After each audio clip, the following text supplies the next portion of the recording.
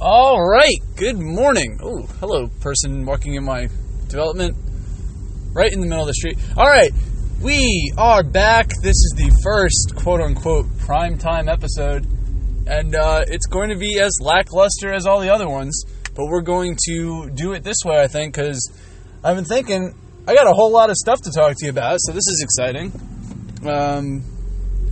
And barring me almost striking that singular human in the street just now, this is a pretty good morning, I suppose. It's Friday, and I guess it's St. Patrick's Day weekend, so that's exciting.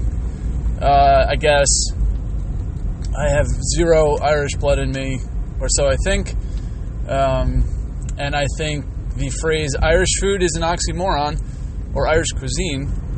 I don't really think it exists. One of those things. So, all my Irish listeners that I just horribly insulted, sorry.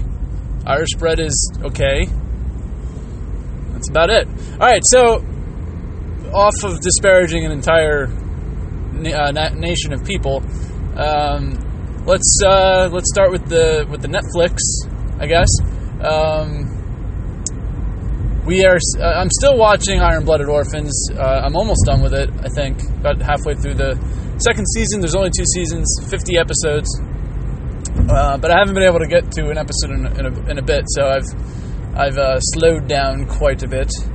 But Jessica Jones just released last weekend. Very excited to watch that. Haven't started it yet because I want to finish up Gundam.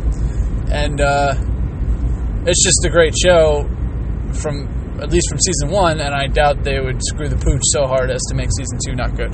So I'm excited to watch Jessica Jones. If you don't know what Jessica Jones is, she is a Marvel superhero. I think her inception was around 2007 in the comics. And she's just a badass. Very strong, and she's like a detective. So you got that noir feeling going around. She's the... Have you ever seen Who Framed Roger Rabbit? Picture that character, only female, slender, with superhuman strength. That's Jessica Jones, because she's got the whole alcoholism thing down pat from Eddie Valiant. But anyway, excited for that. That'll be fun.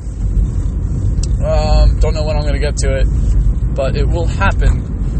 I guess we should go to video games next. I'm very excited about this because I have been absolutely obsessed with this new game. Well, new for me, Fortnite. I'm sure some of you have no idea what I'm talking about. The other half are either don't give a damn because you don't understand the game, or are absolutely enthralled by it like I am. This game is very fun. It's of the PUBG style, and that's Players Unknown Battleground. Again, probably losing so many people right now, but it's basic. Picture the Hunger Games, book 2, where you have that storm thing going on. So basically, there's 100 players. You drop down on this map, and you gotta just survive, and there's weapons all over the place, but you don't start out with any, so you could get totally screwed with no weapons, and then you're screwed. But it's a lot of fun. It's also very frustrating because nonsense could happen. You can, like I said, you can drop down and not find any weapons, and the guy turns the corner and he's got a legendary shotgun, and you're screwed. You're done. No shot. But it's very addicting. It's a very fun game. It's a fun concept because you can build stuff. There's building materials. So if you're getting shot at, you can make a little wall tower thing, little fortress all on your own. So it's very unique in that respect. So I've been playing that a lot this past week and a half or so. And, Overwatch is still fun. It's taken a backseat. I had a little bit of a resurgence with it recently, but then I kind of found Fortnite. and that's really dominated my gaming time. But it's good. I'll be switching back to it soon. I'm sure I'll get Fortnite overloaded. And they just released a new character. So if you're into Overwatch, it's Torbjorn's daughter, I think, and Reinhardt's goddaughter, or something of that nature. And she's got a flail and a shield. I don't know. I'm not crazy about the character design. I think we already have something like that. But then again, maybe it'll be fun. I think she'd have to be very offensive for it to be different, unique, because you already have Reinhardt. He has a hammer. He has a shield. She has a smaller shield, which lends me to believe that she'll be more offensive. But other than that, it'll be too much of the same, I think. But we'll see. I haven't played her yet. But excited to do so. What else we got going on? So, there's so many things I want to talk about, and now I just got to marshal them. Oh, let's slide on over to football. Holy crap. And if I didn't lose enough people with Fortnite, I'm probably going to lose even more with football talk, because if you like football, you probably don't give a damn about the off-season, because most people don't. And I used to not, but now that I'm in, I do fantasy football, this stuff is very exciting and important for the next season, so I pay attention now. The free agency struck this week, and it's been absolutely insane. Teams have been making big moves. Other teams have been doing nothing. Well, making moves, but they're just stupid, like the Dolphins, which brings my heart joy because they're in the division and they suck. They will suck. So the Jets will have a team to be better than this year, so that's nice. The Bills will probably also suck this year, unless A.J. McCarron turns into a monster. So yeah, the Bills signed A.J. McCarron, apparently. So Matt, if you're listening, the Jets probably will be better than you guys this year, even though that sounds ridiculous because the Bills made the playoffs and the Jets were terrible. The Jets made some decent signings. We'll see what they do with the draft. If you're a Jets fan, we got Isaiah Crowell from the Browns. He's young, running back. He had a disappointing year last year, but he was also on the Browns. Not saying he's really getting a big step up being on the Jets, but I think our running backs last year were decent. They had a decent season, and there's a lot of promise there, especially with this Elijah McGuire kid. I think he can be something. So that's good. And apparently we've really shored up our defense, which was so necessary because our defense was terrible last year. Our corners are supposedly just got a lot stronger, more solid. We had some signing. It's hard to keep track of out-of-conference defensive players, so I don't really know who we got, but I know we got someone apparently very good. So that's cool. The Vikings landed Kirk Cousins. This was the big signing. Everyone was waiting on where he would pick. This very well could be the biggest free agency signing in the history of football. Now, I know everyone out there is like, well, Anthony, slow your roll here. Peyton Manning was clearly the biggest free agency signing of all time. And I would agree with you, except Peyton Manning was super old when he made that signing to the Broncos. And yes, he won a Super Bowl after it, but they only had about 3 years of him, I think. I can't remember, but I don't think it was any more than 4. Kirk Cousins is 30. You look at Tom Brady right now. He's coming back next year. He's going to be 41, 42. So you could potentially have, and even on the conservative side, you could have 7 more years of Kirk Cousins at the Vikings. That just doesn't happen. You don't see franchise quarterbacks on the free agency market. It doesn't happen. Teams lock them up.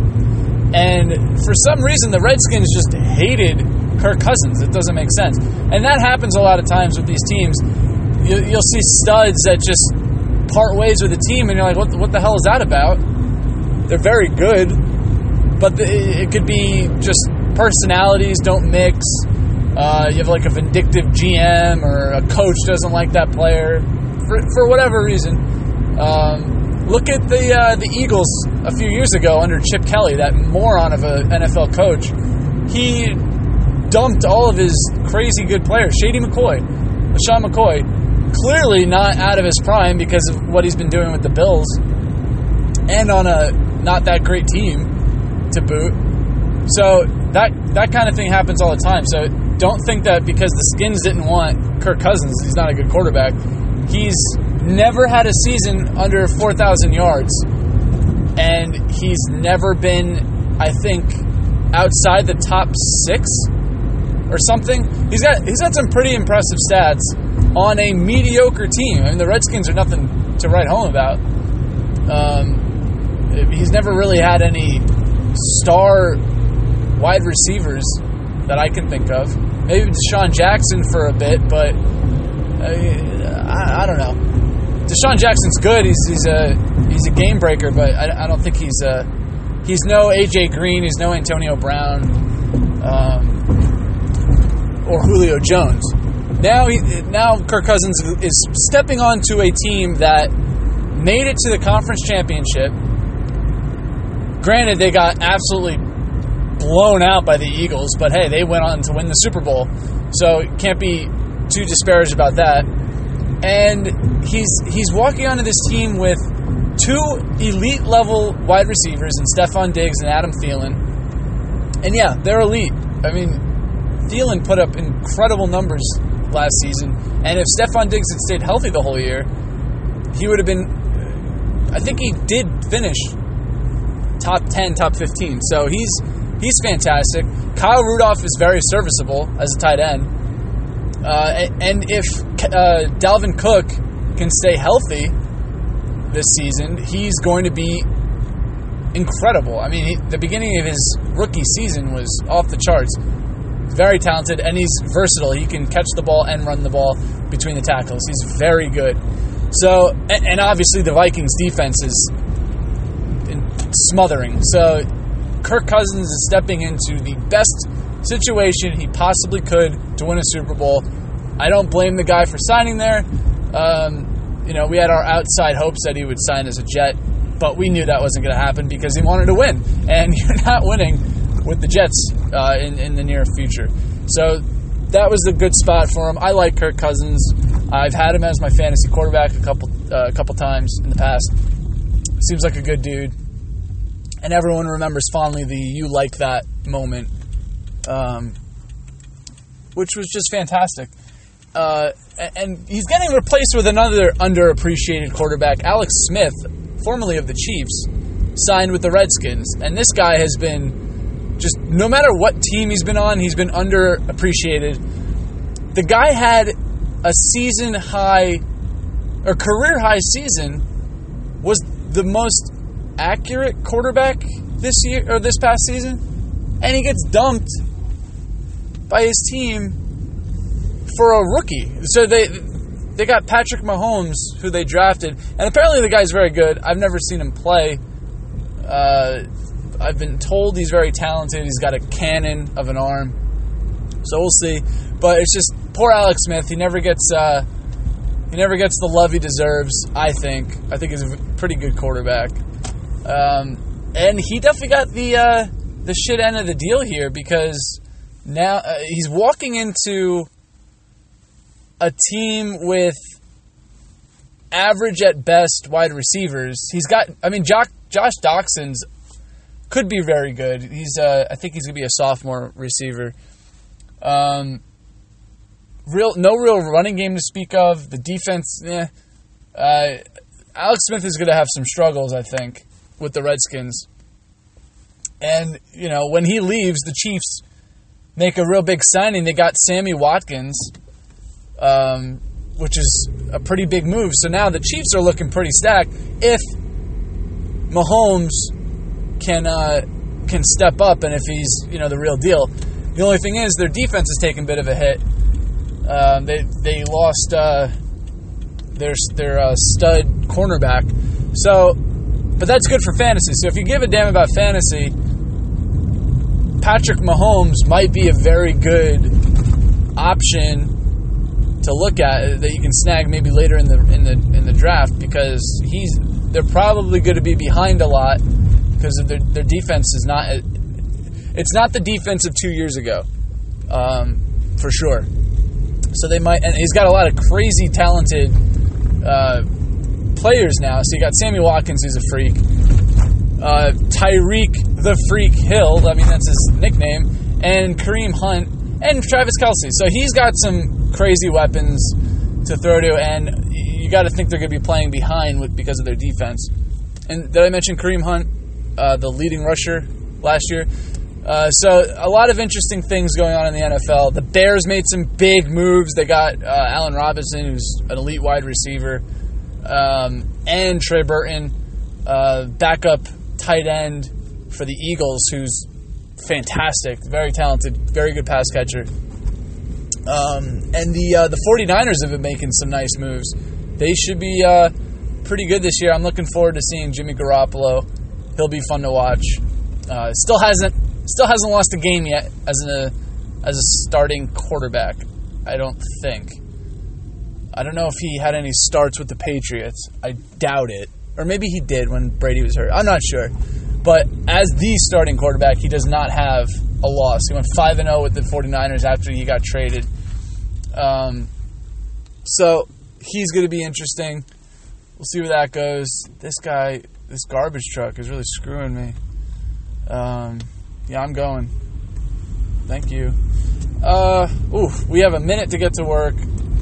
I got slowed down by that garbage truck. Ooh. All right. So football aside, I know probably the majority of my listeners have either turned this off or fallen asleep. And if you have fallen asleep, I really hope you're not driving. That'd be terrible, because then I feel responsible in a way. But if you're still with me, still awake, still listening, might as well we'll finish it up with a book update. I started and finished a book in between episodes, and that was another Vonnegut book. It was Hocus Pocus. It was good. It was good. It's definitely on the back end of my favorite list, but it was good. Vonnegut doesn't really make a bad book so far. I've read 11 of him now, which makes me happy, just because I love him a lot. But it was okay. Not his best. That being said, I started the Foundation series. If you don't know the Foundation series, it is written by Isaac Asimov, who is... I've always known the name. I've never read him before. He's one of the great science fiction writers of all time, supposedly. And it's shaping up pretty well. So the Foundation series, it basically has to do with far in the future, like thousands and thousands and thousands of years from today. And the empire is very large and cumbersome and inefficient, and it's going to fall. So this one dude uses this math system called psychohistory, and he figures out that the empire is going to collapse in a few hundred years, and he's going to make a way to shorten the time period of barbarism, as he describes it.